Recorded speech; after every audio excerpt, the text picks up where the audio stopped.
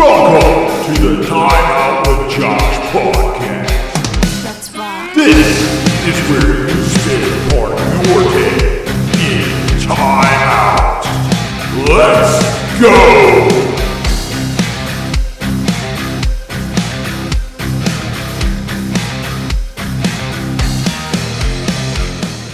All right, welcome to the Time Out with Josh podcast. So, we are diving back in, and this is going to be a part 2 podcast. We're going to dive back into the Duggar bullshit and all that stuff. So, before we jump into that, remember, we are still looking for those fucking fantastic sponsors. So, we're still looking for those.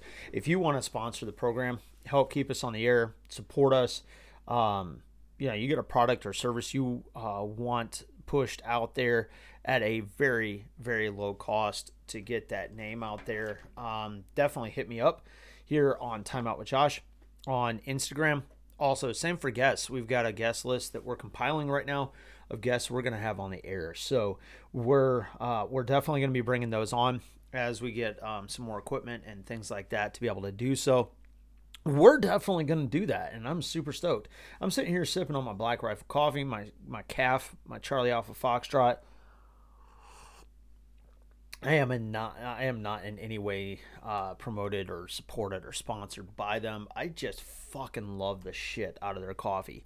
It's fantastic. It's good. It's really fucking good. So we're gonna dive right into this, ladies and gentlemen, boys and girls. We're gonna jump right back into it. So there was a lot of feedback. People listen to the podcast and they're like, Josh, heard about the Duggar stuff, heard about all that stuff going on, want to know more about the program, want you to dissect the program, et cetera, on what you experienced and what happened to you, all those fun things. And needless to say, none of it was fun, but, it was what it was. I had to deal with it. So we're going to talk about it. First of all, again, to reiterate, this is no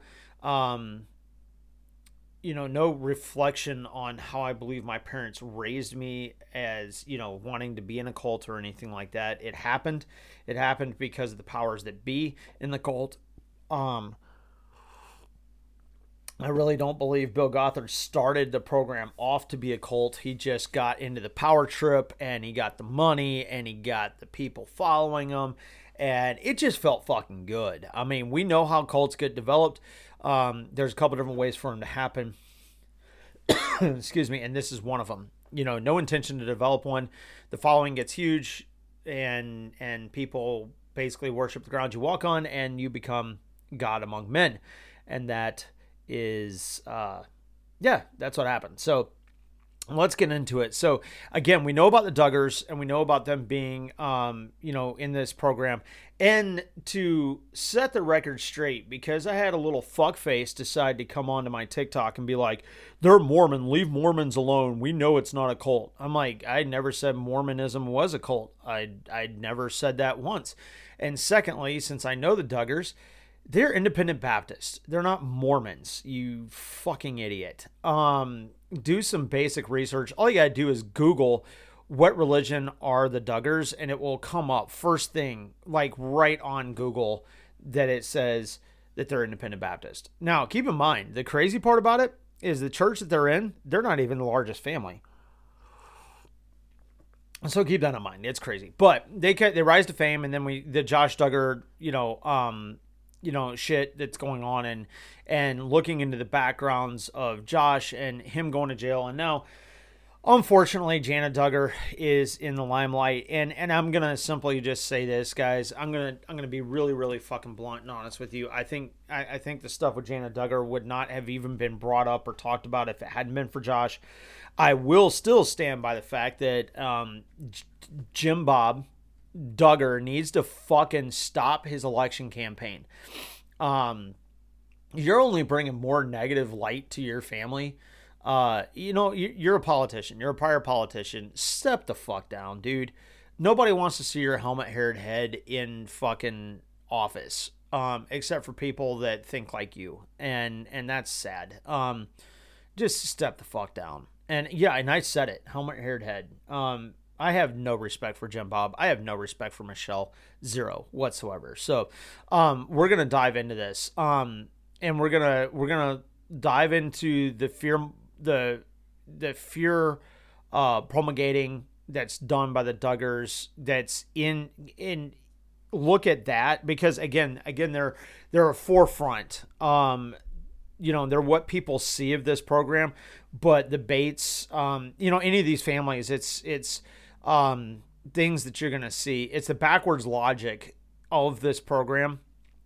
And we're going to dive into that more because it was requested. It was fucking requested. So we're going to fucking talk about it. So let's do it.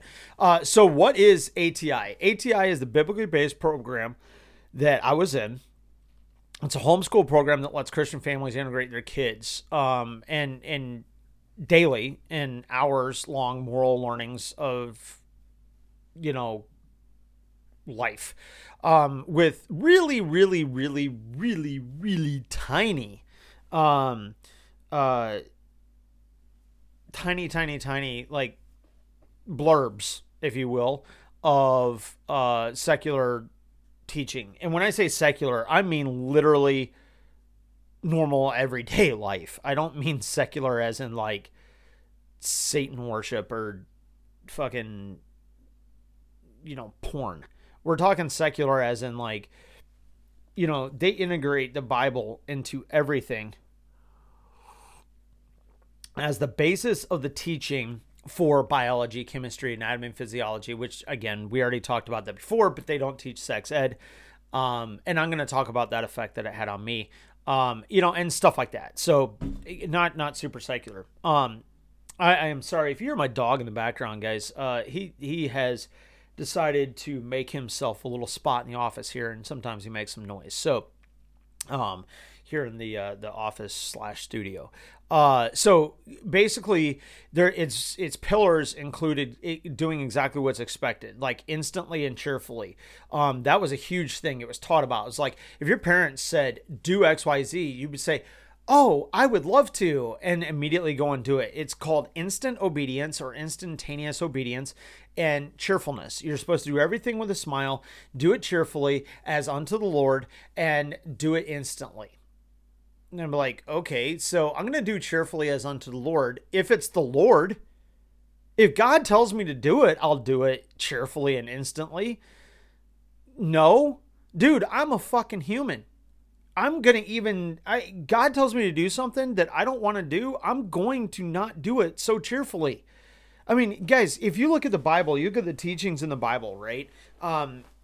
Jesus went and he prayed in the Garden of Gethsemane, and he actually prayed to God. He said, God, if you would let this cup pass from me, not my will, but nevertheless your will be done. Funny. Fucking ironic that he sits there and prays to God himself, knowing what he had to come to earth for, if you study Christianity and know about Christianity. And he said, I really don't want to do this. I'm thinking that wasn't very cheerful. In fact, it said he cried so hard, and he prayed so hard his sweat turned to blood. So I'm going to go with not super cheerful. So strike number one, you fucking idiots. Don't ask questions. Don't ask questions. Like the patriarchal standard, father, mother, and then even older siblings down to you. If you're the baby in the family, you're fucked. You are fucked. You basically get to tell your pets what to do. You don't get to ask questions. You don't get to say, hey, what about this? What about that? No, because that's rebellion. That's fucking rebellion. What they do teach you, on the other hand, is, appealing to authority, like the donkey, by the way. And I'm not shitting you. On the outside of their booklet on appealing to authority is about the donkey, and they talk about the power of the donkey, and you appeal to authority. Now, appealing to authority is a great concept. It is a great concept. Not the way they teach it, but it's a great concept, okay? The concept of appealing to authority is going to the authority with a solution to a problem that you perceive or think is going to come up. So the authority says, I want you to do XYZ. You go back to them and say, hey, you know what? I was looking through this, and I can see why you want to go with this route. I think it's I can definitely understand why you're going to want to go with this route. I do, however, see that there could be a problem in going with this route. And this is what I see. And you lay out what you see, and then you lay out another possible solution to it. And it's up to the authority to say, yes, no, we're going to go with your idea, or we're not. But you bring a solution, and guys, that's just general problem solving in general, right? I mean, more people could learn about this shit in day-to-day life. So if you remember what I said in my prior podcast, what I said was, some of the principles that are taught in this program are good. The problem is they fanaticized a lot of it. They fanaticized so much of it and twisted it so hard and so much that it became very, very toxic. Okay. The other thing is you're supposed to shield yourself from influence or humans that might lead you off the beaten path. Literally, sometimes, like literally get you beat. Okay. So the path that we're talking about here, you hear this within the Duggars, within the Bates on TV. Now, keep in mind, I have no clue if the Plaths are in ATI or if they're just fundamental. Okay, I really don't know, and I haven't looked into it. If you've ever seen Plathville on fucking I think it's TLC, you'll know what I'm talking about. I'm gonna put a dip in, guys, while we're doing this. So take a brief break for a second, pause this shit, whatever you got to do. I'm gonna put a dip in.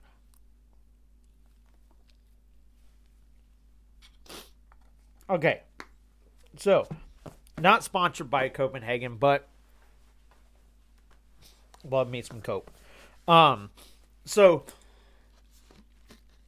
you look at those principles that they have in place, or that they've instilled in place. And again, I'm not gonna bring the Plaths into it, but I know that they've become like a super hyper fundamental family that people have seen on TV. I have not done my research on the Plaths. I'm just gonna flat out say it. I haven't done it. I don't know. But we're going to talk about the mindset of the Bates and the Duggars only because you see it. Guys, I could bring up hundreds and hundreds of families that follow the exact same principles. So we're using them as an example. We're not honing in on them as the exception, okay? The Bates and the Duggars are not an exception. This is like normal amongst families in this program. Okay. So when they say you're supposed to shield yourself from influences or humans that might lead you off the beaten path, or may cause you to go astray, are their words, or look at things that are inappropriate for your eyes, or stupid shit like that. What they're literally talking about is, do not surround yourself with anybody other than people that are in ATI or IBLP unless they have the same standards you have. Well, first of all, there are maybe a handful of people that have those same standards, and that's why people think that these people are Mormon, because they hold to high standards. But guys, I have Mormon friends. That don't even hold to the same level of standards that these people do. I Church of Latter-day Saints, I have friends that aren't even that strict. Like, good friends. And I'm not bashing the Church of Latter-day Saints by any means. I don't know enough about it. I literally, as much as I know about the Church of Latter-day Saints, is they go to church on Saturday instead of Sunday. They have an amazing choir that sounds great at Christmas time. And they're kind of strict. Other than that, I don't fucking know a thing. And the super, super fundamental versions allow you to have multiple wives. That I do know. Other than that, I don't fucking know. I don't. I know more about the Catholic Church than I do about them. Right? But we're talking about this. And guys, let me tell you. Let me backtrack here for a second. If this ATI fucking bullshit program was inclusive, anybody could join. You could be a part of it. If you follow along their like principles and teachings of be a city set on a hill, not easily hidden, which is in the fucking teachings that they talk about. It's one of the very fundamental foundations of the Sermon on the Mount, and they talk about it all the time. Why are they not allowing people that are not Christian into it? If people want to be in the program and understand what the program is about, why can't they allow them in? They will not allow Mormons in. They will not allow Catholics in. They allow very few Lutherans in. Like I said, they allow, New Order Amish, Mennonites, Methodists, Baptists, Episcopalians, Presbyterians. They allow them in. But if you're a Buddhist, if you're Muslim, if you're Mormon, if you're Church of Latter-day Saints, Mormon LDS, if you are Catholic, you can't get into this program. They won't let you in. It's a club. It's a fucking club. And the funny thing is like, why in the world would they not let Mormons in if a lot of this lines up with what I understand is Mormon conservatism, not the principles themselves, but the conservatism of the Mormon faith lines up with the conservatism of this homeschool program. Why wouldn't they fucking let those people in? That is some bullshit. All right? That is some bullshit. And I don't get it. I don't fucking get it. But they don't want you to be led astray. They don't want you to be influenced by outside influences. They want you to be in the certain churches because then they know they're good. They don't want you to listen to certain music. Like, guys, basically, you can listen to a cappella music and you can listen to anything without, like I said in the prior podcast, anything without syncopated drums. Drums, period. Drums, period. Like, I went to these events in Knoxville, Tennessee, at University of Tennessee, where they'd hold these events, and they did not have a single drum there. There were violins, there were trumpets, there were trombones, there were pianos, there were guitars, there were all sorts of instruments other than drums. I won't even say no percussion because they had cymbals. The thing is, you stupid fucks, you can actually make syncopated music with a goddamn guitar. That's the standard that I'm talking about. That's the standard that I'm talking about. There is nothing in the Bible that says you can't drink. There's nothing in the Bible that says you can't play drums. Drums were a huge thing in the Bible. Drums were a huge thing of its day. But they went to no drums. And then they said, oh, well, wait, we can't say no drums. We're going to say no syncopation. We're not going to have syncopated fucking music. What the fuck, man? Seriously. I mean, guys, Dee Snider, the lead singer of Twisted Sister, a guy that you would look at, he's got the curly blonde hair, party animal dude, right? You look at him, he is the antithesis of 80s hair metal. The antithesis of it. And he is so brilliant. Like, if you ever get a chance to listen to Dee Snider talk, that man is a genius. God, he has a beautiful brain. Along with, like, Alice Cooper. Absolutely brilliant men. Brilliant men. And Dee Snider testified in front of Congress when it was brought up that if you played records backward, that it was satanic, subliminal messaging, satanic stuff and stuff like that. He was like, no, it's not. We're just playing music, man. And I get, okay, you don't like a certain kind of music. I don't like mumble rap. Mumble rap is the stupidest thing I've ever heard of in my life. You can't understand what they're saying. It's stupid as shit, and the lyrics are dumb. I've come out and said, I hate modern pop. I despise it. I hate modern pop. Yeah, I like certain songs, but I hate modern pop because Beyonce gets an award, not Beyonce herself, but like her song Single Ladies got an award for like best written song or some shit. And 12 people got up as writers of the song. 12? It took 12 people to write those lyrics and that music? You've got to be kidding me. You've got to be fucking kidding me. That's why I have respect for people like Chris Stapleton and Tyler Childers and Warren Zeters and a lot of these younger artists that are coming up like on TikTok and social media that are writing their own music. Because those are artists. And you want to tell me that I can't listen to that music because it's going to influence my mind in a bad way. All of a sudden, I'm going to be satanic because I listen to fucking We're Not Gonna Take It. I listen to, Fleetwood Mac.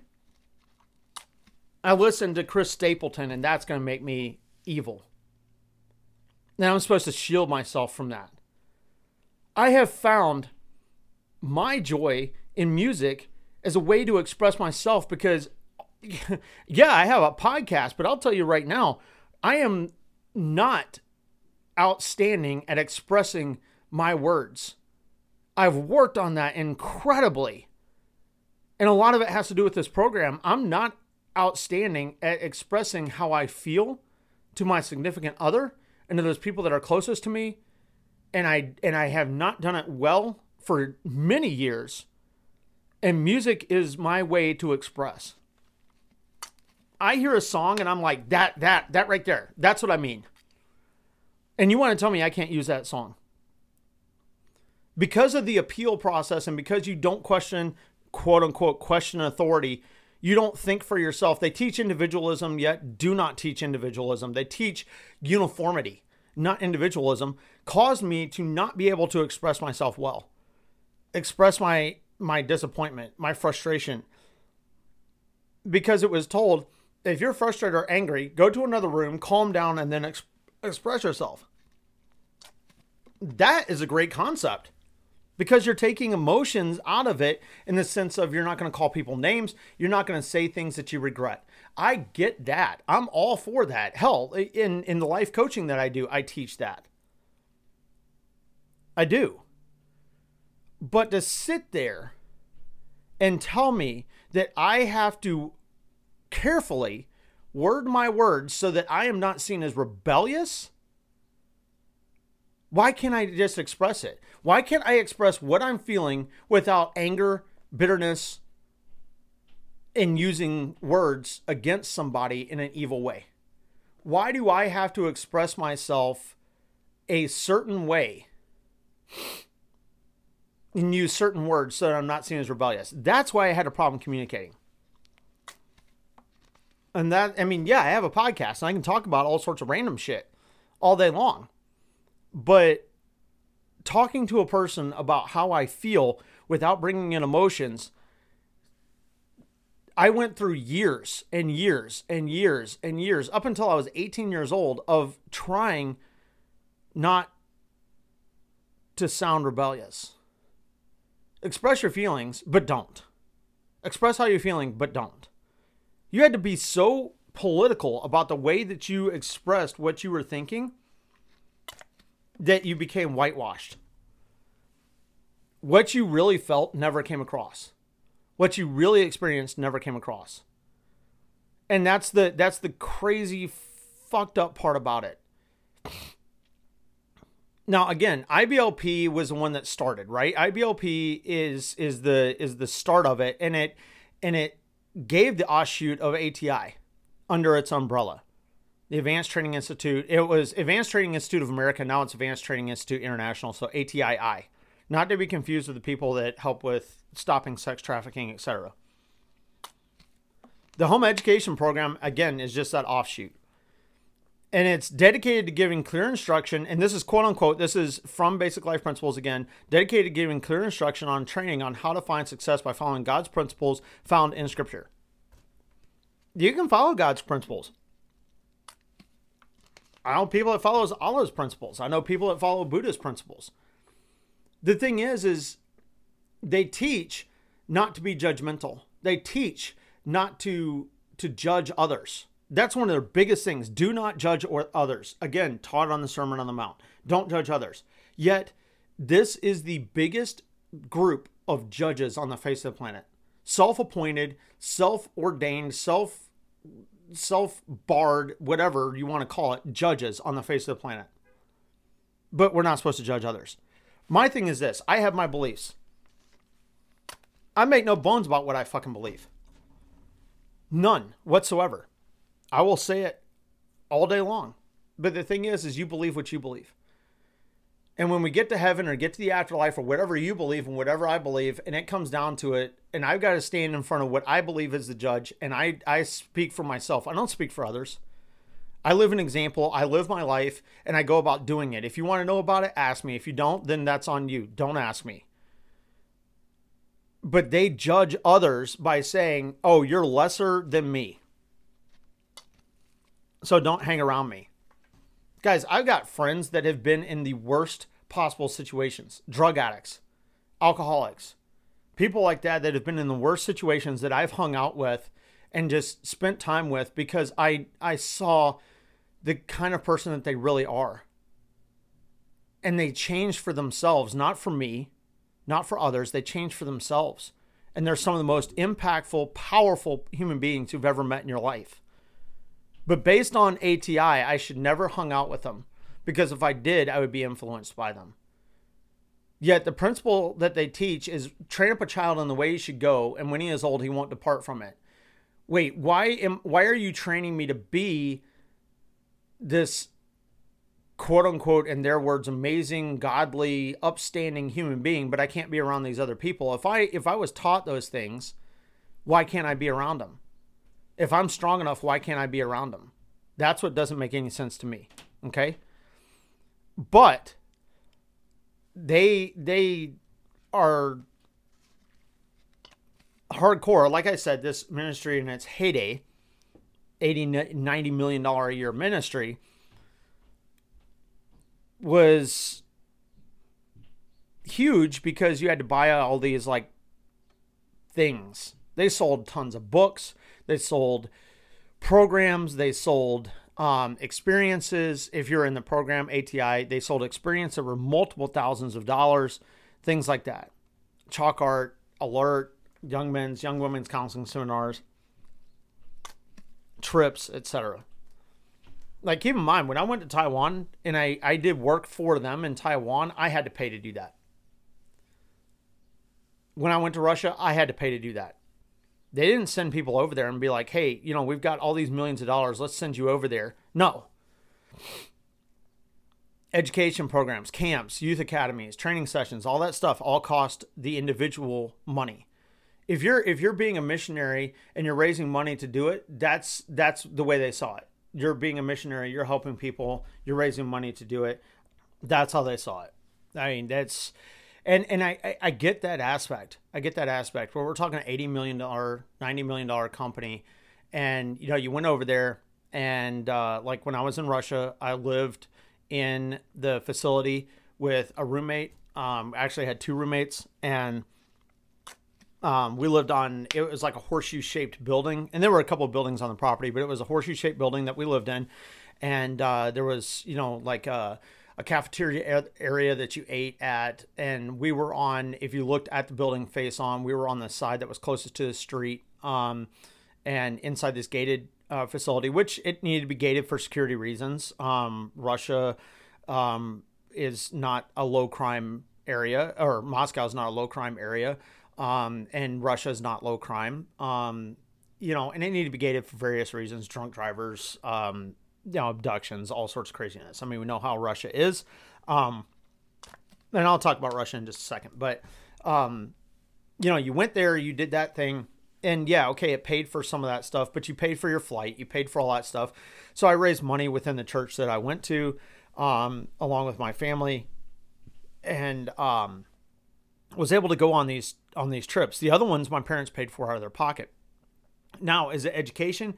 Yeah, like the chalk art stuff. I learned really effective public speaking during that, on top of the public speaking that I learned about before. And, it was similar. Like I went through a political program that was established in Georgia, where young people would come in and you'd spend 2 weeks working at the Capitol, not working, but like learning about politics, grassroots politics, and you were learning about the workings of the Capitol, and you sat in committee hearings and you did all these kind of things to learn about it. And that was probably one of the most impactful things in my life that my parents put me through, but that was an education. I was not being educated while I was in Russia. it was relying on me to do my own schoolwork and also to teach character education and English in orphanages outside of the orphanage that we were in, as well as the orphanage that we were in, and work with people and do work on the grounds and things like that. So that was a missionary thing. And so I get the raising money on your own. But it was a significant amount of money. We're talking, $3,300 that was raised, over there. So, and again, we'll talk about Russia in just a second. So, but you had to pay to attend the seminars. You had to pay to attend the education programs, the camps, the youth academies, and things like that. Again, I understand that aspect in the sense of keeping them running and things like that. But all of these programs were designed to further impact and further carry on the message that your parents were teaching you and to brainwash you even more, except now you're not underneath your parents' umbrella. For instance, like your parents weren't there at Chalk Art. Their parents weren't there at the Young Men's Counseling Seminar. Your parents weren't there at Alert. Your parents weren't there at the Young Women's Counseling Seminars and things like that. They weren't there. So the group then, the organization, ATI, the people, the powers that be, the people that were in control of the training centers, Bill Gothard, etc., were able to brainwash you while you were there. And again, you were taught not to question authority. You were taught not to do all those things at home, so you wouldn't question them there. This is how some of these women ended up in really bad situations because they weren't taught sex ed. They weren't taught what's wrong. They were just taught this is what you do. You dress this way, you dress that way. They weren't taught that, this is sex and this is not right. This is coming on to you. This is flirtatious. This isn't right. They were literally taught all these things that were wrong. And then you get put into a position where you are in an office with a high-ranking authority, or you were in the office of Bill Gothard, and you were lightly groped, or felt up, or talked to in a certain way, and it was like, well, I can't say anything because if I say something, that's bad.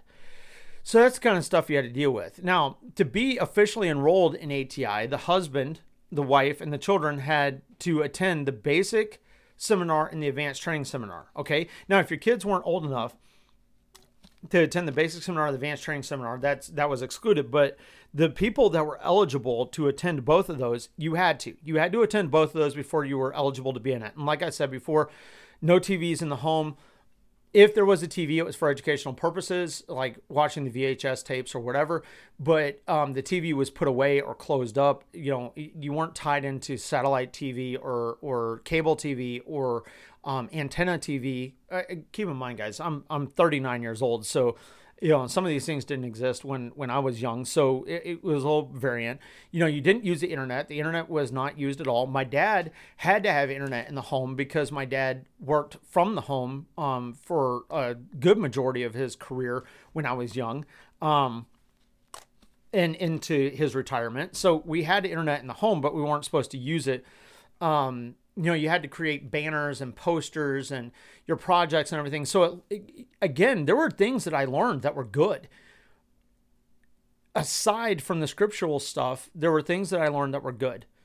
Things like project management, writing papers. I mean, that was one of the things when my parents sent me to an outside program, and we won't talk about that program because we're not addressing that right now.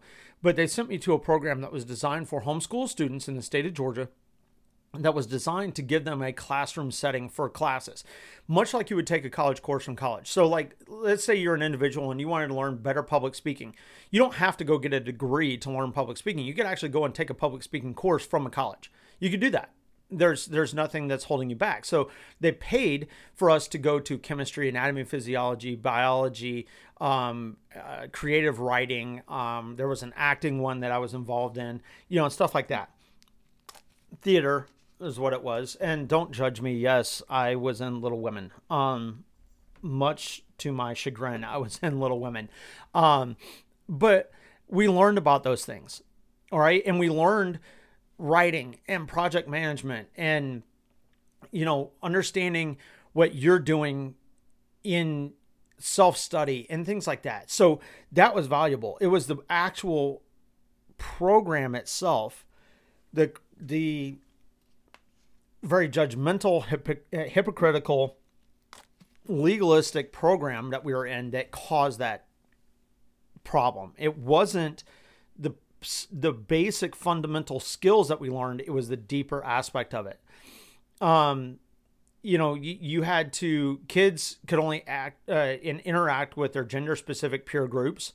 Now, when you were in Children's Institute or whatever, when you were in the advanced training program or the IBLP program, and if you guys remember, I talked about Children's Institute, when you were young, you were amongst groups of, it was intersex groups. So you had males and females in the group, right?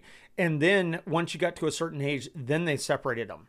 That's when they separated the groups. It was, about 13, 14, 15 years old, depending on according to the parents and their appeal to IBLP and ATI,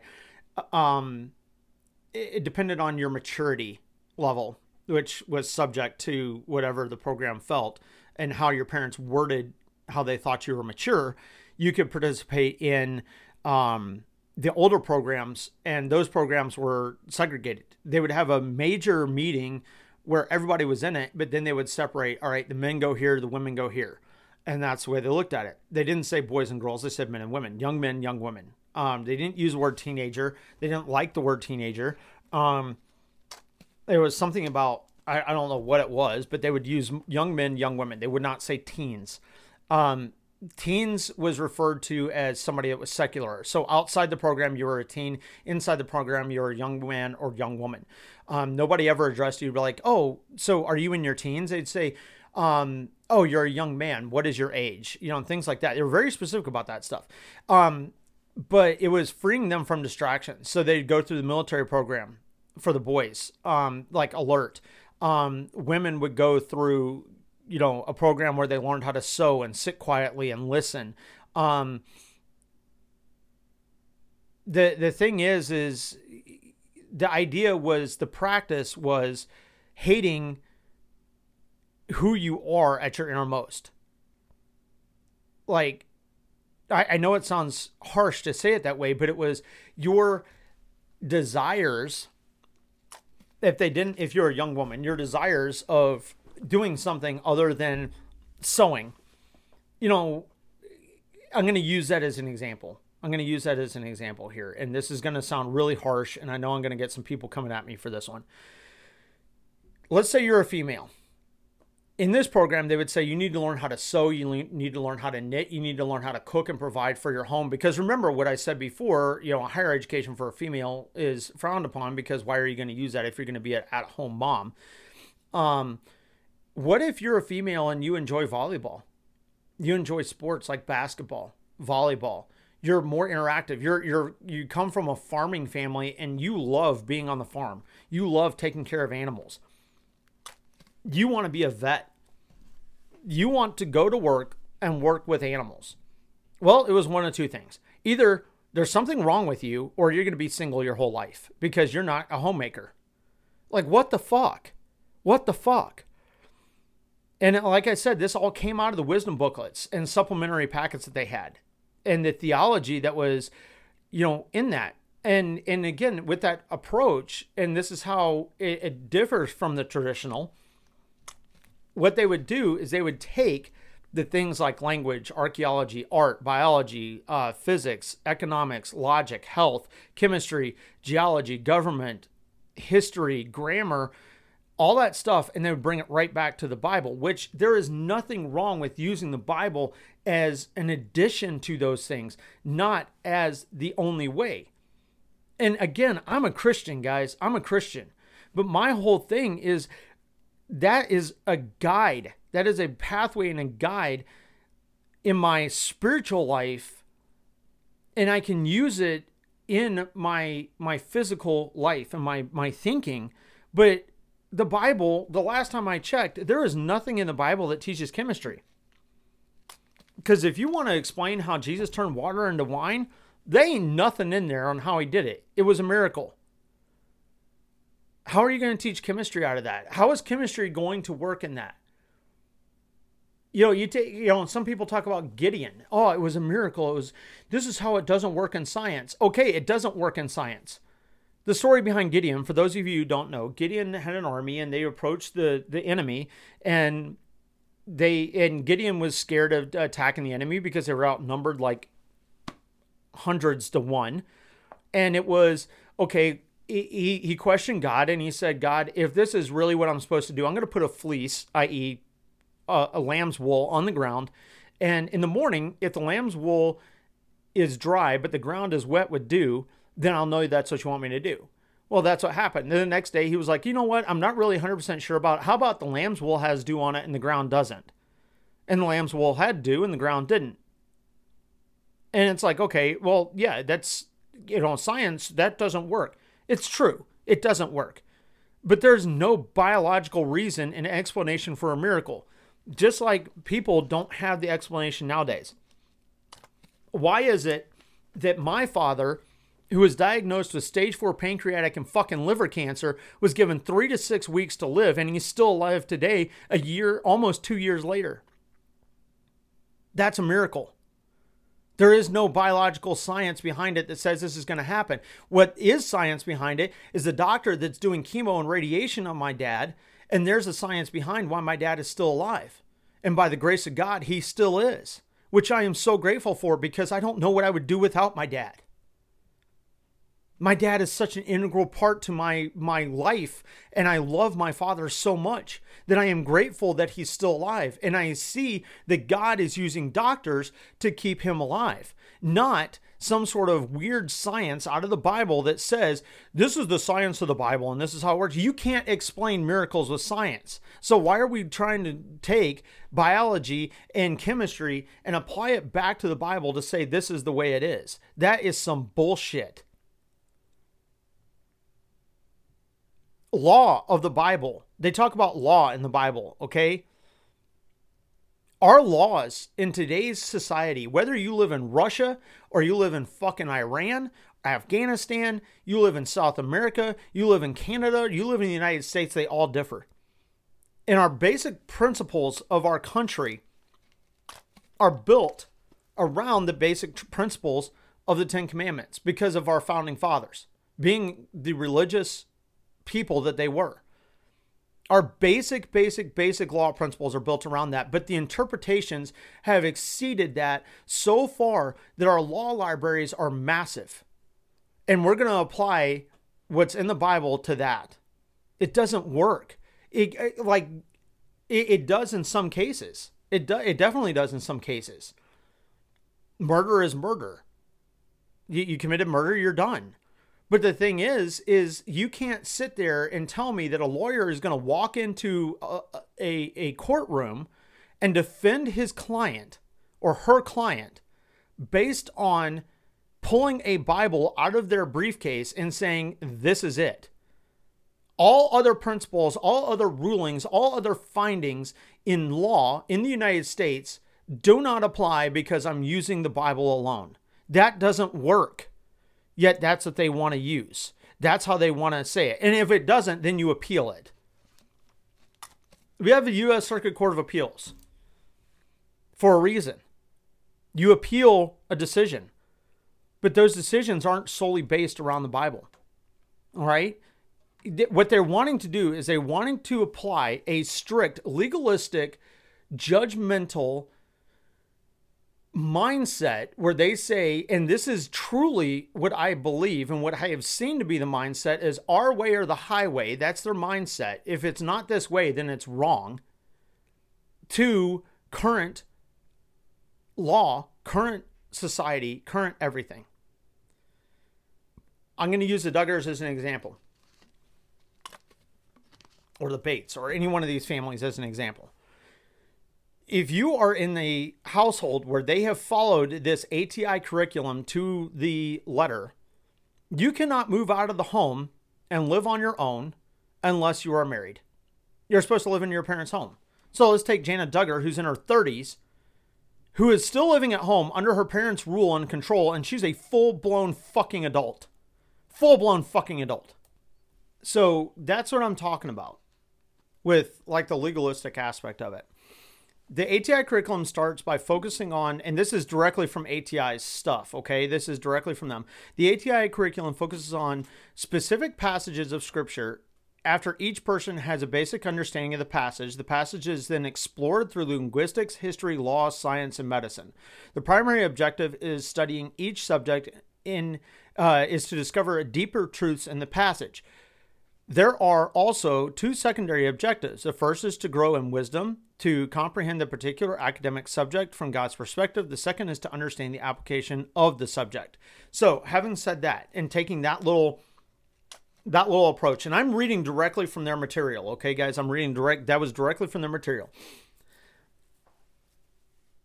When you take something like the Bible, you have to see it as word, okay? You have to see it as words.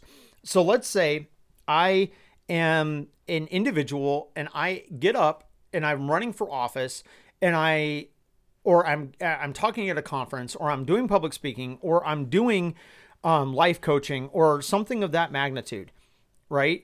And I tell somebody, you need to do X, Y, Z.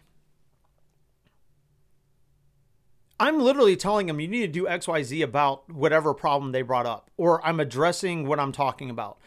I'm not asking you to read into it and go, oh, well, that applies to the medical side. That applies to law. That applies to linguistics. That applies to science. You know, I'm telling you simply, this is what it means for your situation. I'm not telling you to hyper-analyze something and try to make it fit a narrative. That's what legalistic and hypocritical people do. That's why so many people have gotten away from formal religion. I myself am a non-denominational. I was raised in a Methodist church, and I'm non-denominational for that reason, because I did not agree with the Methodist theology and the infighting within the Methodist church on what I believe. And I'm not going to go into my beliefs, but there's a lot of things that I believe that don't line up with it. A lot. It's just like, for instance, with the LGBTQ plus. I love LGBTQ plus. I love people no matter what. If you're gay, you're straight, you're trans, you're bi, you're queer, I don't care. I don't. Because the Bible that I read says that I'm supposed to love everyone. It's not my place to judge. Maybe I'm the one who's wrong. Maybe they're the one who's wrong, but that doesn't matter. What is wrong is for me to judge that person when that's not my place to judge. So many people don't see it that way. And this program is a huge, huge, huge, huge example of people that do not see people that way. It is very much the, if you agree with me, I love you. If you don't, then fuck you attitude. So going back to this, it's not hyper-analyzing it. Not everything means it. And notice what it says. By focusing on a specific passage of Scripture. They don't focus on everything in Scripture. They don't focus on everything around Scripture. They focus on a specific passage. They've picked and chosen what applies, and they don't go from there. You know, it's funny because they use the Bible in the New Testament very, very strongly. Okay? So I'll give you an example here. They use the Old Testament as, you know, hey, this is pick and choose. This is what you should do. This is what you shouldn't do. Yet in the Bible itself, Jesus, the Bible that they follow along, the Bible that they prescribe to, says that Jesus said that he came to fulfill the law.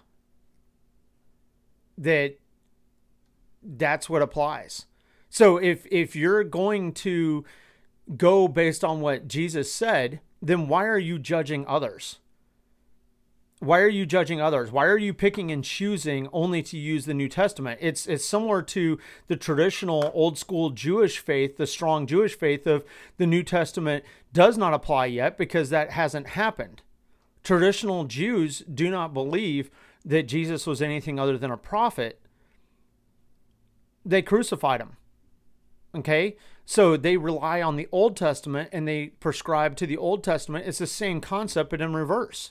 You can't just, if you're going to be a Christian, if you're a Jew let's go back to this. If you're a Jew and you follow the Torah, that makes sense. But if you're a Christian and you follow the Bible, you have to take the whole thing. You can't just pick and choose what you want. That's what legalism and hypocrisy comes from, is picking and choosing what applies to you and how to make it apply to everyone else. Now, going on, what is the goal of the education? This is again from their teachings. To help sons and daughters be successful in life. The goal of the education must be greater than that of simply covering a set number of academic subjects. We must purpose to train up sons and daughters in such a way that they will be able to understand how to apply what they have learned to the challenges of life. Okay, cool. I mean, we can all agree to that. We can all agree to that. We're going to help our children be successful in life. Education can't be just biology, anatomy, physiology, chemistry, law, linguistics, economics. It can't just be that. We have to teach them outside of that, right? We do. And we have to teach them manners. We have to teach them common sense. We have to teach them all those things. I don't think anybody would disagree with that. The statement that simply covering a set number of academic subjects may be a little bit harsh, but you know what? Overall, we can agree to that. And again, this is their way to get people in. It's like, hey, we're going to give you enough to entice you, and then we're going to drive it into you and make you fucking go with what we say. For this reason, the goal of ATI program surpasses that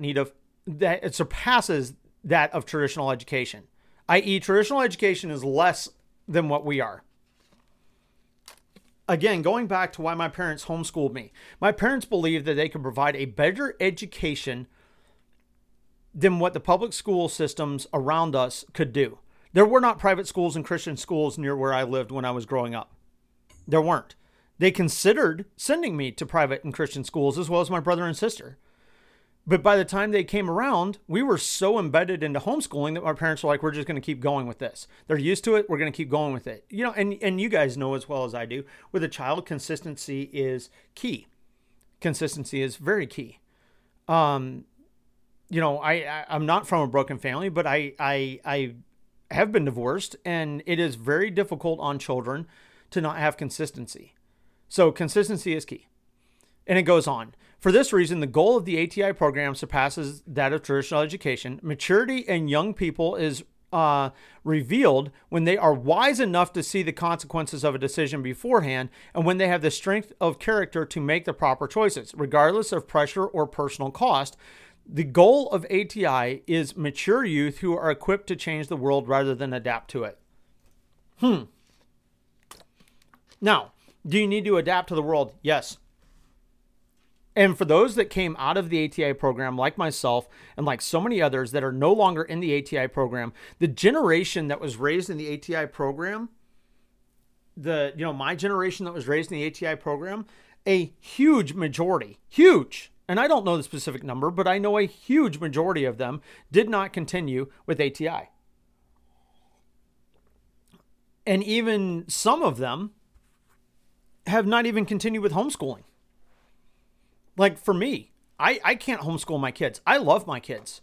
I don't have the patience. I don't care how many kids I did or did not have, how many kids I could or could not have, which I'm not going to have anymore, but I could not homeschool my kids. I don't have the patience for it. My hat is tipped to my parents because they had the patience for it. I don't have the patience for it. I have the patience to help with homework. I have the patience to sit down with my kid and help them through those things in school, but I do not have the patience like a normal parent should. I don't have the patience to sit down with my kids and teach them 5, 6, 7 hours out of the day in those subjects, nor do I have the knowledge. I would like to think that I'm a smart guy. I would like to think that I have some sort of brain power, but I certainly don't have the tools and things necessary to do that. So going to like what my parents did when it came down to creative writing, when it came down to anatomy, physiology, biology, chemistry, etc., my parents sent us to a program that was taught in a private school by educators, like actual educators, people that went to school for it, teachers, like chemistry, biology, anatomy, physiology. For instance, my chemistry teacher was a chemistry teacher that taught but was a research chemist for a major company. And she taught us chemistry. And she applied it to me because I didn't like math. I hated math, guys. Math, like, I want to find the dude that put letters and numbers together and tell him to go fuck off. Because seriously, who cares? Physics made sense to me. Economics and statistics made sense to me because I could see it. But when it came to like the letters and numbers stuff, no. There is no way I'm getting into some like theoretical physics and stuff like that. Like if I could see cause and effect, it made sense. I'm very right-brained, okay? But she knew for a fact that I was that way. And I'm not all about the math stuff, right? So she equated a lot of chemistry to food, which I understand and enjoy immensely and love. So there was this aspect of understanding because of that. So, I mean, those type of things were really, really awesome for us as you know, students with the way my parents were. And I'm cool with that. That's the way it should be. But like I said, I don't have that patience to homeschool my kids. So like full circle back here, that whole, generation that I was in, many have not stayed with IBLP and ATI, hence the dropout of that and why the organization itself has shrunk so incredibly. And the fact that most of the people that are in ATI now are new families. They're not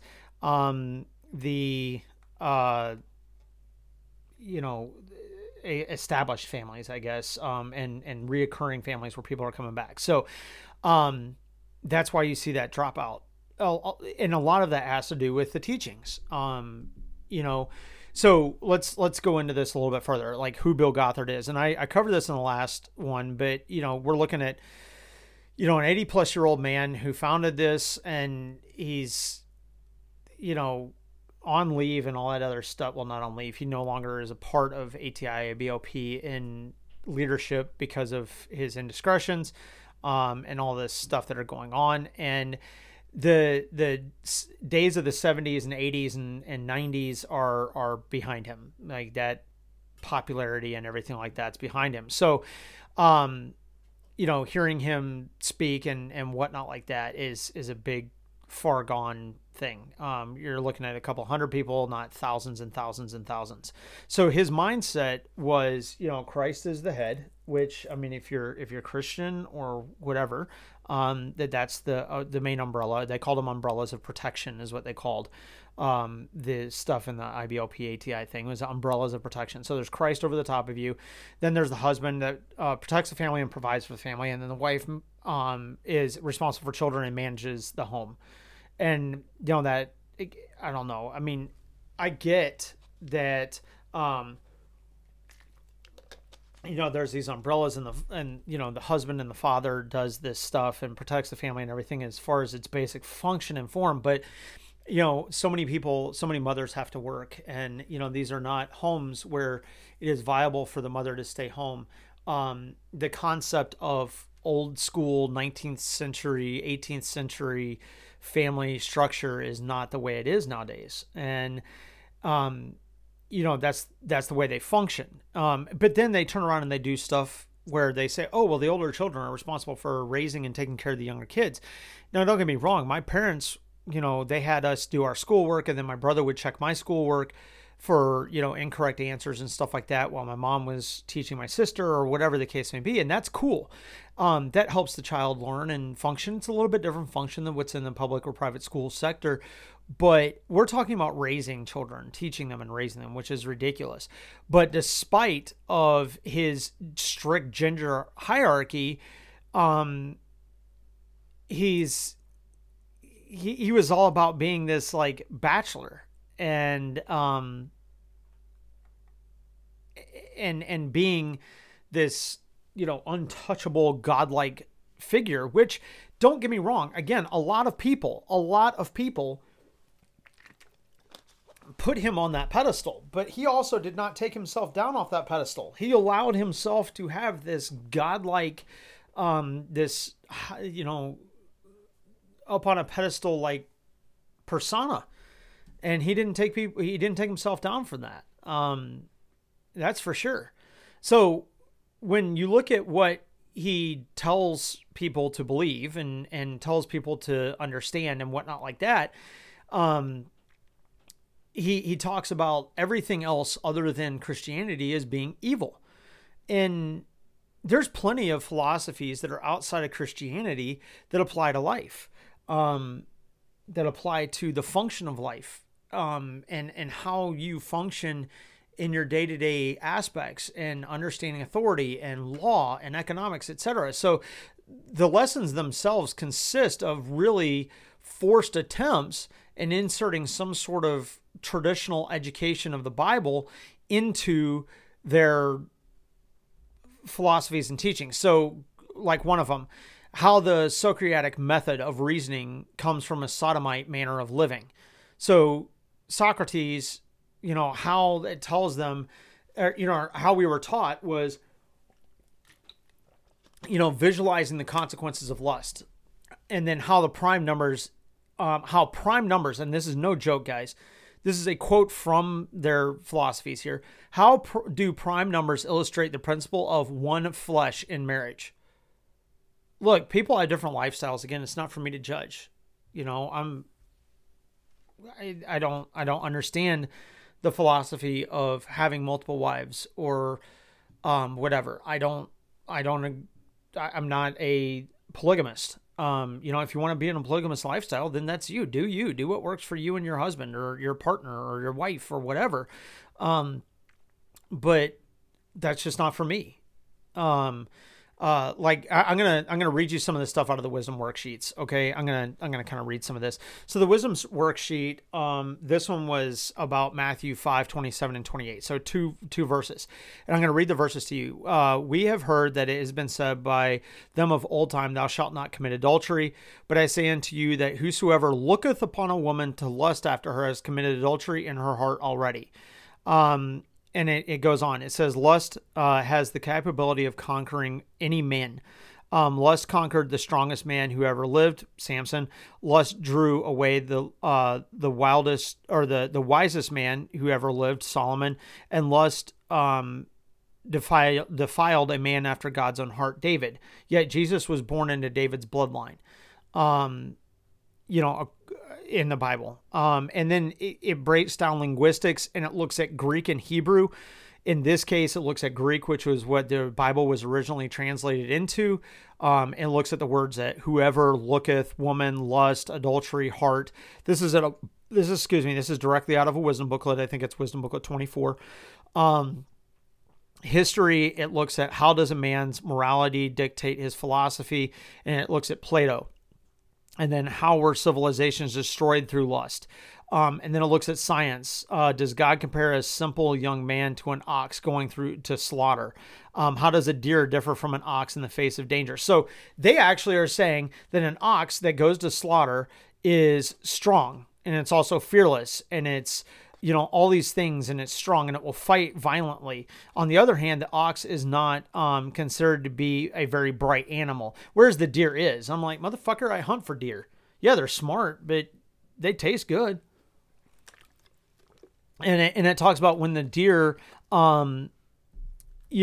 is around, it's attentive to only its single source. And how is pornography a destroyer of men and marriages and families and whatnot? Again, I will reiterate time and time again, y'all, that the excess use of anything is going to cause problems. Using things the way they should not be intended for, overuse of things, drinking too much Coca-Cola, drinking too much alcohol, things like that can cause problems. And everything is tied into scripture. So that's the law category. The law category is, how is pornography a destroyer of men's marriages, families, and relationships? And that's under the law, which is government and economics is what they classify it under. And there is not a single thing listed here other than scriptures. And all those scriptures that are listed, it says it destroys a man's love for God and his wife and his children. And the scripture listed is Matthew 24:12. And besides, I can't read it here, but the love of many shall wax cold. So you can't love too many people, because if you love too many people, it'll wax cold. I'm like, how does that fucking equate to pornography? What if you have 19 kids? Are you only supposed to love 5? Looking at you, Duggars. And then medicine. How does lusting after a woman create hormonal imbalance in a man's body? Wait, I can't lust after my wife? Isn't that normal? Like, I love her, but I can't lust after her? Is that what you're teaching me, Bill Gothard? Like, seriously, guys, like, you look on somebody that's pretty. If you were in the organization and you said that somebody was pretty, that was wrong. I'm not joking, you guys. It was wrong. It was wrong to say that someone else of another sex was pretty. You couldn't do that because that's lusting after them. So it would be like going into an art museum and you have created your own art at home. And if you go into an art museum and you look at art and you were to say it's pretty, that it's wrong because it's not your art. And like, I can look at another human being and say, well, that's a pretty person. That's a beautiful person. They're very attractive. But saying that someone was attractive was saying that you were lusting after them. And they'd even go into, they listed this, not just lust. A man looks lustfully on a woman, a flood of impulses travel through the optic nerve and back to the brain as a result. And it affects other bodily functions. It doesn't list it doesn't say you get a hard on. It doesn't say for a woman that they get like turned on. Recent studies revealed that a significant correlation between high testosterone levels and those who commit violent crimes. Oh my fucking God. Oh my God. So if you're a bodybuilder and you have high testosterone in your system because you're a bodybuilder and you naturally have high testosterone, you are going to commit crimes. If you have a low sexual appetite, a low appetite to have sex and do what they tell you to do is have sex and have children, but they don't say have sex. You're supposed to have relations and have children, that you're going to commit violent crimes. Because you have high testosterone and have a high desire to have intercourse with your partner, you're a criminal. You have a propensity to commit crimes. So you must be a bland, dead in the fucking groin person, and you must have sex only to have children, because otherwise it's bad. Lust can be, and this is from that, lust can be overcome by entering into the victory of Christ through salvation and integrating Romans 6 and 8 into his soul. And they flat out say it, memorization and meditation. Guys, the last time I checked, memorizing something doesn't make it like a part of you. That's head fucking knowledge, man. That's head knowledge. And then they say meditate on it. Like, that's congratulations. I can memorize something out of any book and it not mean anything. It just means I can quote it. And they're like, oh, you're supposed to meditate on it and apply it. And this process will recharge strong physical drives into fountains of creativity and spiritual power that will flow from your body, your being. And that's according to John 7:38 for them. Again, all of this ties back in, and it's like, this is absurd. It's just factually inaccurate. Are you serious? It's counterintuitive. It's wrong. And educating people that way and saying that if you turn your lust into this,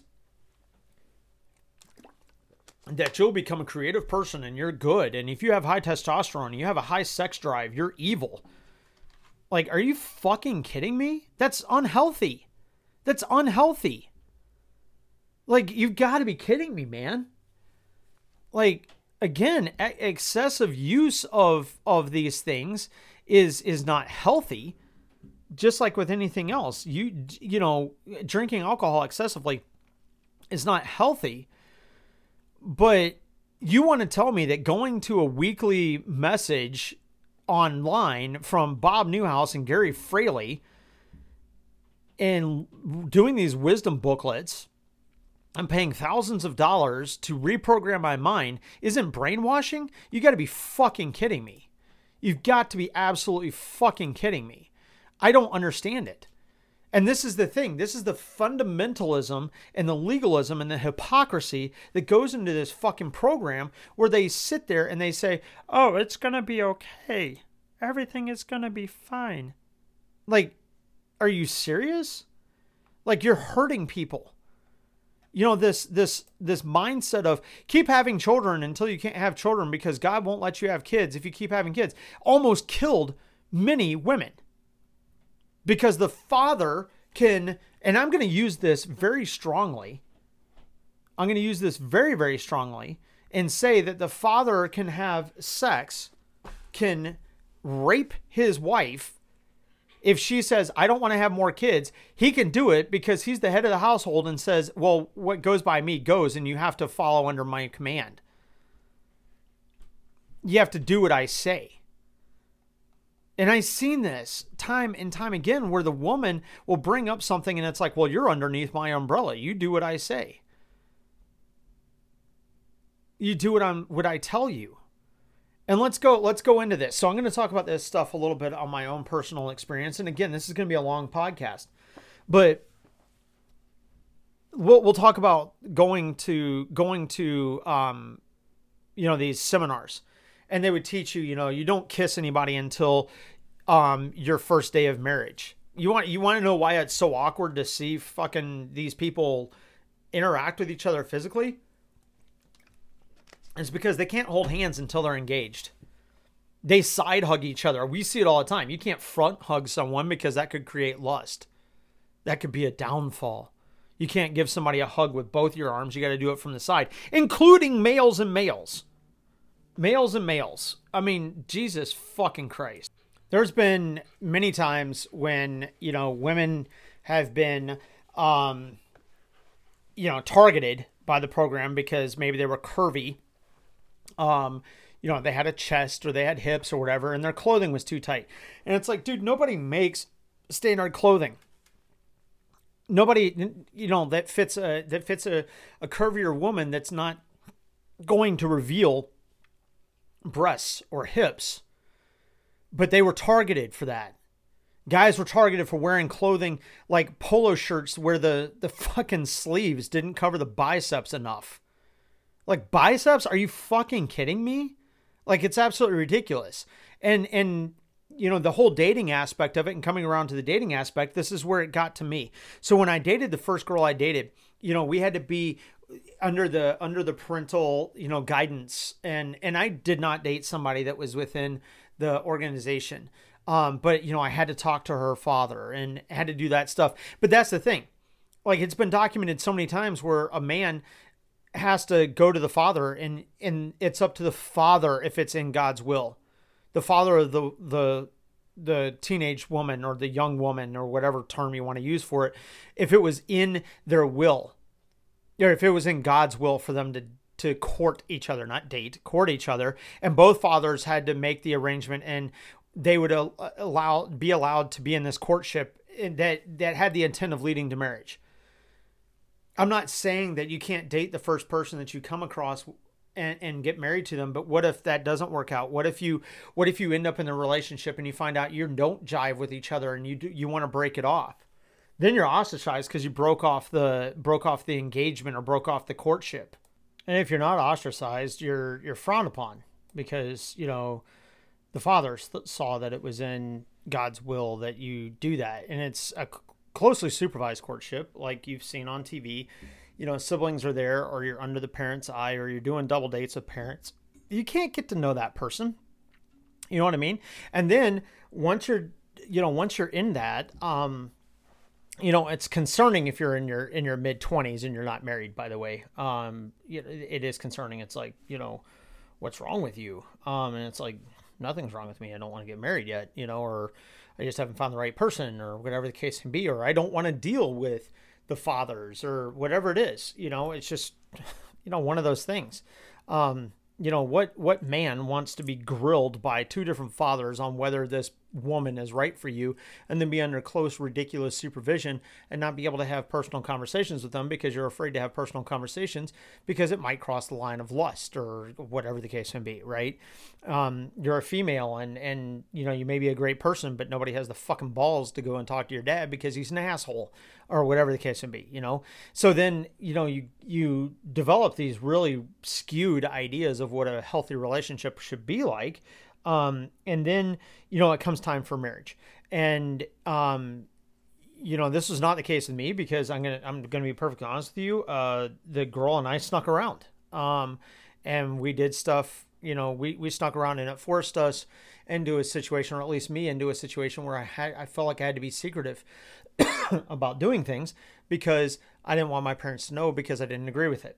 You know what I mean? So then it comes down to marriage, and what you see so often is they're at the altar, and you may kiss the bride, and it's this weird, awkward kiss, and because no physical interaction, and she feels weird because she's like, oh my God, I'm doing something wrong, and he is a male, and he wants more to do with her, and it's just weird thing, and then there's this pressure to have this relationship, and you can't use any sort of birth control, so probably if you can figure out how to do the whole sex thing, and I'm using terms that are kind of conducive to their language, if you figure out how to do this whole sex thing and what goes into where, and you're not totally confused or whatever, you end up having a baby right off the bat, which is not good for any new relationship. You guys are just getting to know each other. You guys haven't lived together. You guys don't know each other from Adam's house cat. You've probably been courting each other for 6 or less months.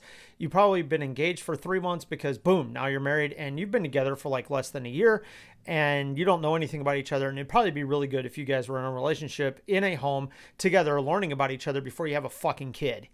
But then, there's, the woman does whatever the man wants, and that's how it's going to work.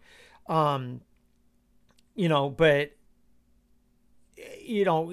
they do this whole marriage thing, and they get into it, and the women don't know what's going on, and the men don't know what's going on because there's no sex ed, and there's no responsibility, and there's no really working on the relationship because, oh wait, you don't have to, because you're both thinking on the same plane, and the woman is supposed to be subservient to the man, and then that's the way it goes. The funny thing is Bill Gothard, single, has 30 plus women come forward saying they were sexually abused by him, often as young people or teenagers. And he explained it as, being, free of temptation, blah, blah, blah. And if a woman was single, they were set apart by God to be single. And he was set apart by God to be single, or men are set apart by God to be single, so that that freed them from the obligation of getting married. And those are his words, obligation of getting married. That's the way they do things. That's the way they think. So, you get into the program, and this is the mindset. So then you get out into the real world, and you don't want to be a part of the program anymore, such as I. And you have this really skewed idea of what relationships should be, much less the physical aspect of it, but what a relationship should be. And you don't jive with somebody, or you're learning stuff, and you honestly feel like you're 5 years old, and you're learning how to ride a bike because you have no idea, yet you are in your 20s and you don't know how to actually have a normal, healthy relationship. You know what I mean? We would go into, places like doctor's offices, or in our case, we went to orthodontist a lot or whatever, and you'd see these teen magazines, you'd see these women that were dressed normal for world standards, maybe even scantily, but normal for world standards. And, you felt dirty sitting in there because, oh my God, you're lusting, like you couldn't look at anything without it being evil. So then it brought up the concept in my mind where, It's like if you tell a child not to eat cookies on a counter, the first thing the child wants to do is eat those cookies. If you tell the child, hey, look, you can have as many cookies as you want, or you can have cookies, you can eat them, or whatever the case may be. I just want to know when you're eating them. Just ask for permission. You know, like you don't have to steal them or anything like that. It's cool if you eat cookies. I'm fine with it, but don't eat them without asking me, because I want to know if you have an allergic reaction or if you're choking or whatever. I just want to know why. And that's why the child is less likely to want the cookies. They're like, oh, okay, it's cookies up there. It's cool. You know, you tell someone they can't have something, that's the one thing they want to run to. And it's funny because if you go back to the podcast where I originally started talking about this, and the daughter of the alert leader, you know, getting in trouble for sex and stuff like that and getting caught, you know, it was so frowned upon that it was like the one thing you wanted to do. But this idea is absolutely asinine. So that causes you to have bad relationships, and it causes you to have a very piss poor idea of what a relationship should be when you're in marriage. And you get into marriage and you're, you know, what if somebody is not of that, right? You get out of that lifestyle and you're like, you know what? I'm going to have a normal, healthy relationship.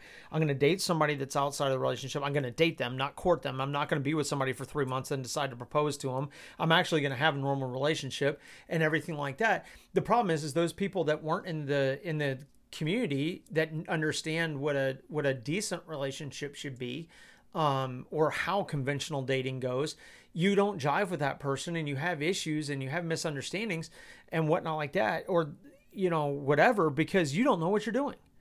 And it caused people like myself to run so far away from what the homeschool ATI IBLP image was that we went far opposite. We swung to the other side of, you know, a lot of us did, of getting into trouble or drinking or, you know, drug abuse or drug usage or, you know, being promiscuous or, you know, whatever the case may be, more than what we ever would have, because we wanted to know what it was like. The best way to describe it is like Rumspringer, for the Amish. It was the same concept.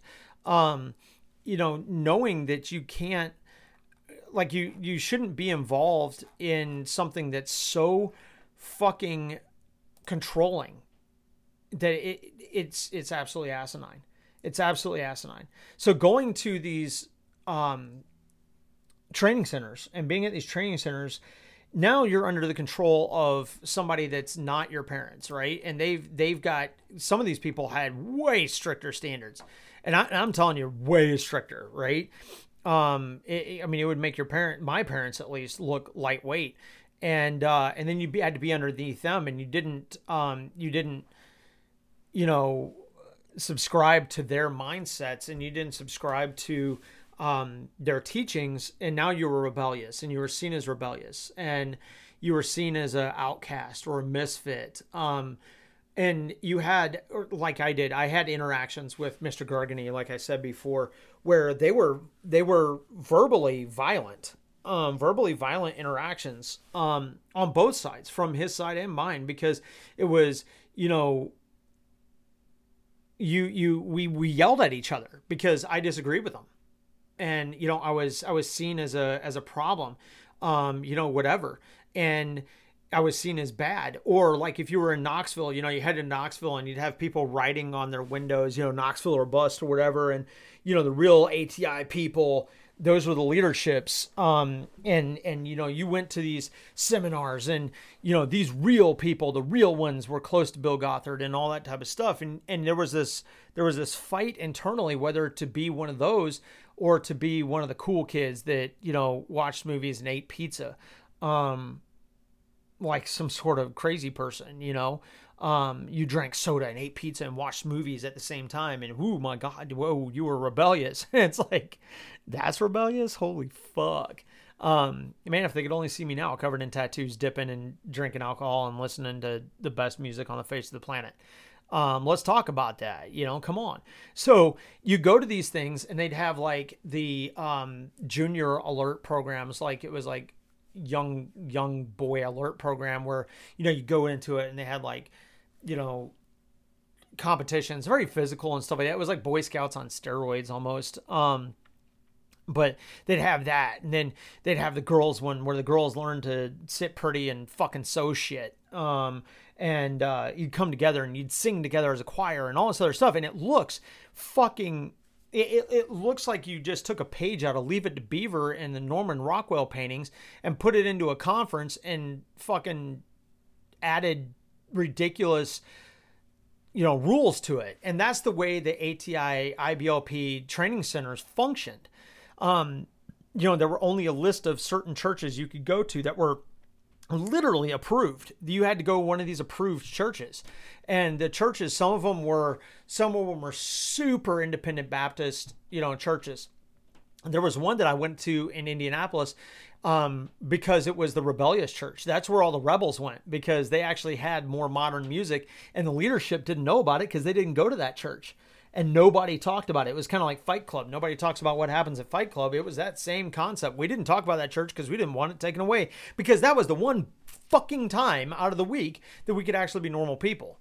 And we would live a fairly normal day, or at least a morning, going to church on a Sunday morning. And they would bus us to the churches, and then, we'd stay there and do church and everything like that, and then come back.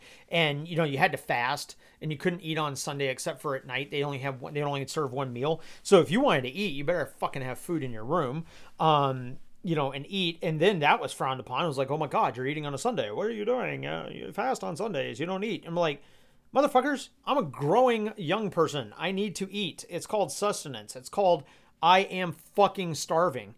And they would do stuff like that. It was really common. And that's what happened in Russia as well. It was the same exact thing. I mean, if you want to give these people one thing, it's fucking consistency. That is for sure. They were consistently ridiculous. So, going to Russia and doing that, it was, you were in a different country, out from underneath the direct supervision of Bill Gothard and his cronies, but still, they were still super strict. I mean, I remember being in Russia wearing khaki pants, because that, by the way, is their casual attire. Khaki pants and polo shirts was their casual, or button downs was their casual attire. And if you wore khaki pants, you were cool. You had those, and we had it during chalk art, like during a chalk art program, guys.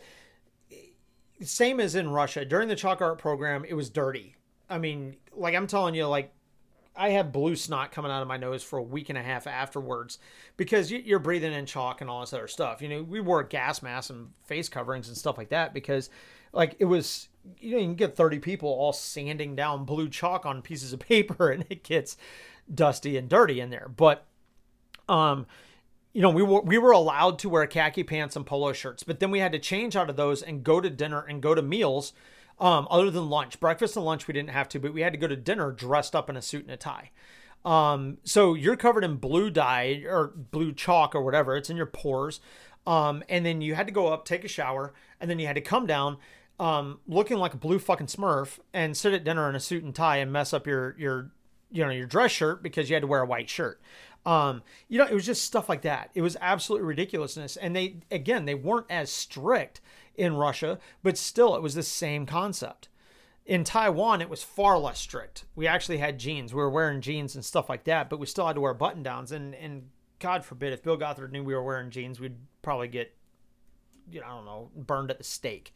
But that was the idea behind it. It was complete and utter control. And the thing is what I realized, stepping out of it from the backside of it, looking back in on this, the people that were in charge of these training centers, the people that were in charge of these floors where the juvenile delinquents were, the people that were in charge of certain programs had a fucking major power problem. They had a major power problem. They wanted to be in control. They got an opportunity to control young people, and they took it. They loved it. They were fucking manipulative, narcissistic people. Every fucking one of them. Every fucking one of them, with the exception of a few small ones. With the extreme exception of a few small ones. And those were the ones that we all loved. And that's the funny part about it. The ones that came from the outside, if you will, that were less strict and more like, hey, look, we're going to have a good time in here and we're going to do our thing. Those are the ones that we all loved. And the funny thing is it was just a little baby glimpse of what freedom actually was. But their teaching was freedom comes within all of this. I'm like, no, that's not. That's religious zealots. You're a religious fucking zealot, and it's ridiculous. Guys, this goes all the way back to infants. The goal is to train your baby to stay on a blanket. So no matter where you went, you could pull out the blanket, put your kid down, and not have to worry about your baby proofing your area or your child crawling into harm's way. In order to do this, you had to spend some time, rather intensive training on your child by administering spankings every time they touch the floor off the blanket or pop their hand or whatever. And swatting their hand. And that's disobedience.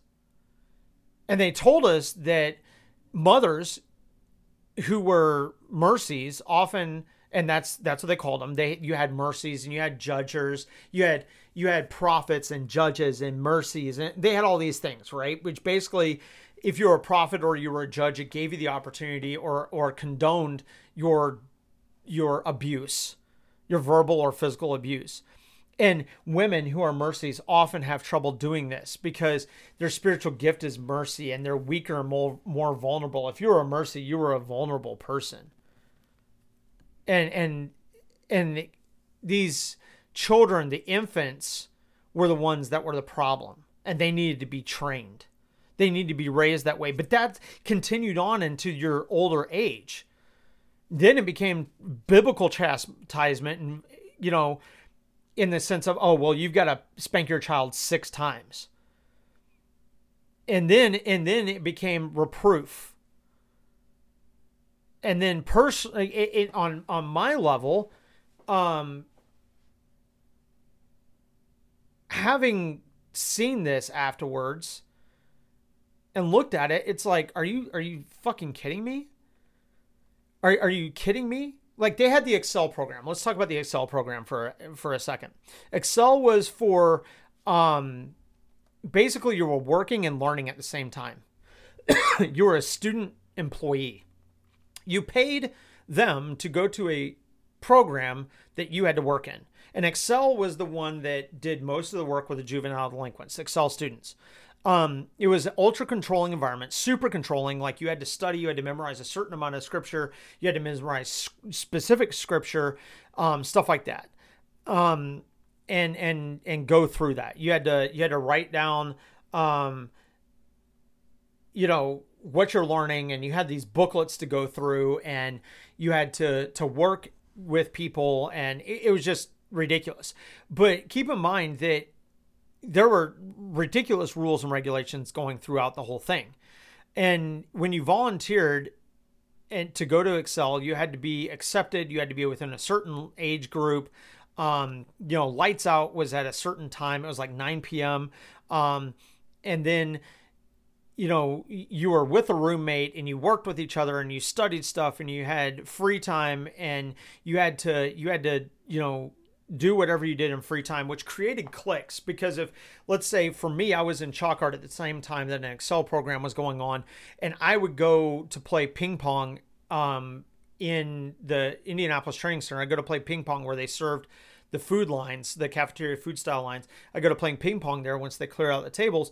And if you weren't an Excel student, you couldn't play ping pong with them because they were cooler. It was the holier than thou team, type of mentality. And they had these team leaders and stuff like that. And these team leaders, guys, keep in mind, some of these team leaders were younger than some of the other people, but you had to submit to their authority. Like, they put people that were 17, 18, 19, 20 years old in like high levels of authority, and you had to submit to their authority. And like I said, in your free time, you weren't allowed to work on academic projects in Excel. So like, you had to memorize scripture, you had to do all this stuff, but you couldn't do that on Sundays because Sundays are the Sabbath, and you don't do that on the Sabbath. You could only read Bibles or only read their approved books. And they had a library, but everything that was in the library was nothing secular. Nothing. You couldn't read Sherlock Holmes. You couldn't read Charles Dickens. You couldn't read anything like that, even though those are books that were not evil in any way whatsoever. You couldn't read those, but you couldn't like study either on Sunday, and you couldn't eat anything, like I said, until dinner time. So it was like a 24-hour fast, right? And really long. You're tired. You're wanting to be around people and you're wanting to do extra things, but you have no energy to do it. So it's all controlling.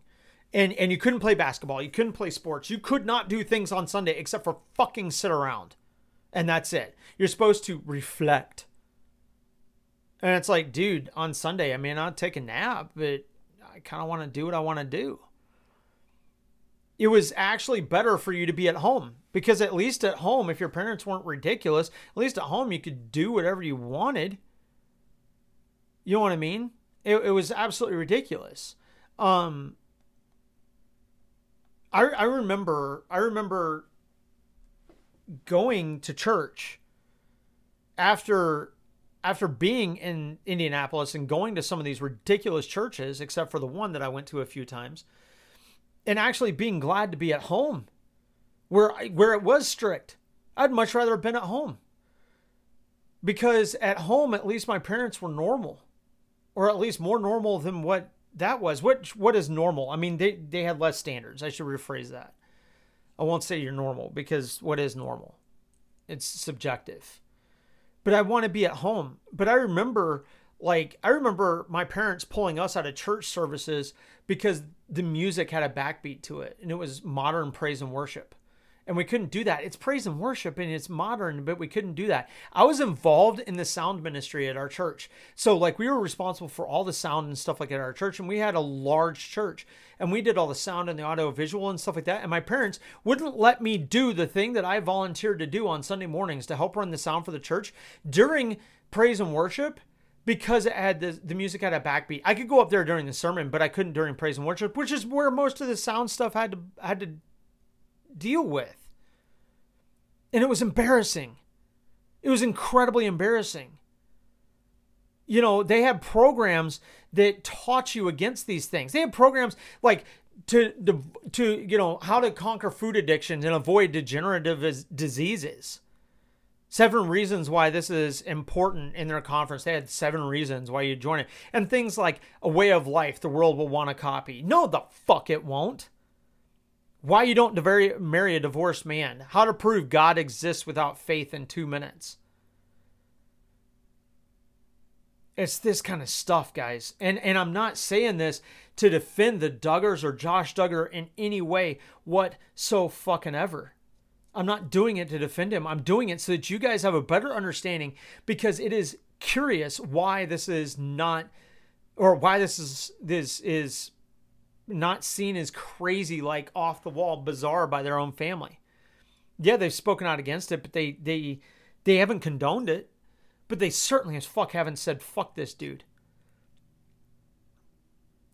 If you don't fit in the mold for controlling fathers, if you don't fit in the mold of submissive females, if you don't fit in the mold of not wearing makeup or having a TV, you are an outcast. You're a rebel. You're wrong. You know, their whole thing was having this like cheery countenance and this bright countenance and this happiness and this joy. And it makes me sit back and I look at it now and I go, how much of that was fucking fake? Because I can tell you beyond a shadow of a motherfucking doubt that 90% of mine was fucking fake. The only time I had fun in that program was when I was able to hang out with my friends or people that I thought were friends, but how can they be friends if they were fake too? I don't talk to 99% of the people that I was in these programs with for one of 2 reasons. One, I don't know who they are and they don't know who I am, because everything then was fake. Or 2, we've just fallen out of contact with each other. And it's not because they're bad people. It's not because they're wrong. It's just we have fallen out of contact. Because those relationships that are built so weakly and are built on such a fucking sand-like, quicksand foundation that none of it is real. It's all put on. It's all an act. And if it's not an act, these people have bought into it so much that they're absolutely fucking ridiculous. I know a family that the mother had a child out of wedlock. They weren't married. And they weren't allowed in. They're Christians. They were a great family. Loving family. But the mother had her daughter when she was very, very, very young. And ATI wouldn't let them in. What kind of hypocritical bullshit is that, guys? It's pathetic. And I think what's going to happen is I'm going to have to do a third part to this. I'm going to have to do a third part to this podcast because we're almost at 2 hours again. And there's so much more to talk about.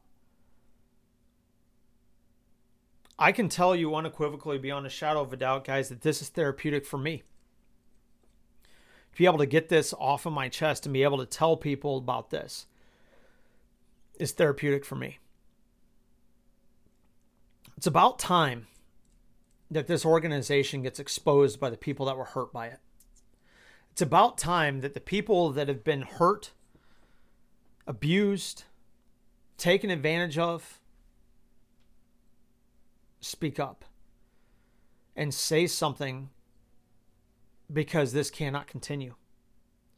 And it's not because of a hatred of our parents, because I can tell you that a good large majority of us would look back and say our parents were roped into it and were brainwashed, and they never would have done this if they knew the kind of hurt that it caused. I know a lot of our parents would have done it different. If not the whole thing, at least some of it. I know a lot of us also don't want to see kids continuously abused. And females continuously abused. And males brainwashed with this absolute garbage that they spew. Is it fully recognized as a cult? No, it's not. It is not, unfortunately. Will it ever be recognized as a cult? I don't know. But I can tell you, speaking on behalf of nobody in this program, except for the ones that I've spoken to and ones that I know personally, that all of us that have been in it would say it's a cult. Not because we were hurt by it. Not because we were abused by it. And not because we were treated poorly by it. But because of everything they teach and everything they brainwash people with. If it walks like a duck, it quacks like a duck, it's a motherfucking duck. And I don't know of anyone, except for those that have been truly brainwashed by it, that would sit there and look back on this program. Any one of us that are out of it now, that would look back on this program and say, yeah, that was good. Just like a lot of things, it had good aspects. Like I mentioned, living a responsible life, living a healthy life, things like that. And it should have been left alone, yet it wasn't. There were aspects that we learned, we gained friendships from. There were things that we learned that made us solid human beings. There were lessons learned where we know not to do that with our own children.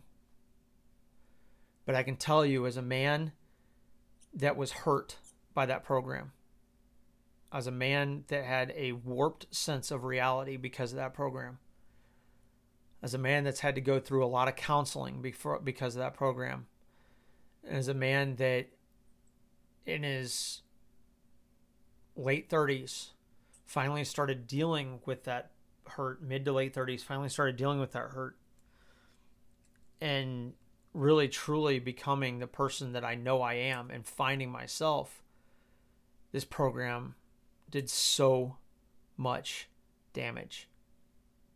So much damage. And it continues to do damage to people because it's allowed to function under the same guise of being a nonprofit that helps people. And it's still functioning because the powers that be like to have the manipulative, narcissistic, controlling, legalistic control over people because of one passage of the Bible. As a Christian, it's wrong. As a human, it's wrong. And as a child brought up in it, it's even more wrong. It is fucked up. And it's time that this is brought to light. And it's time that the people that have been hurt by this program speak up and tell their stories so that they cannot continue to control, manipulate, and mind fuck people into being like this. It is sad and it is disturbing. I will definitely pull out more information and make a part 3 to this. And if you guys have questions on the program, if you want more information, please shoot me a message at Time Out with Josh on Instagram. I will be more than happy to talk about it. If you guys have other subjects you want me to talk about, please shoot me a message on those subjects, and I'll be more than happy to talk about those subjects. I appreciate you guys listening. I appreciate you guys letting me heal through this podcast and letting me get this out. It means a lot. And I know it's entertaining and it's enlightening to some of you. But it means a lot to me, guys. We'll see you on the next podcast.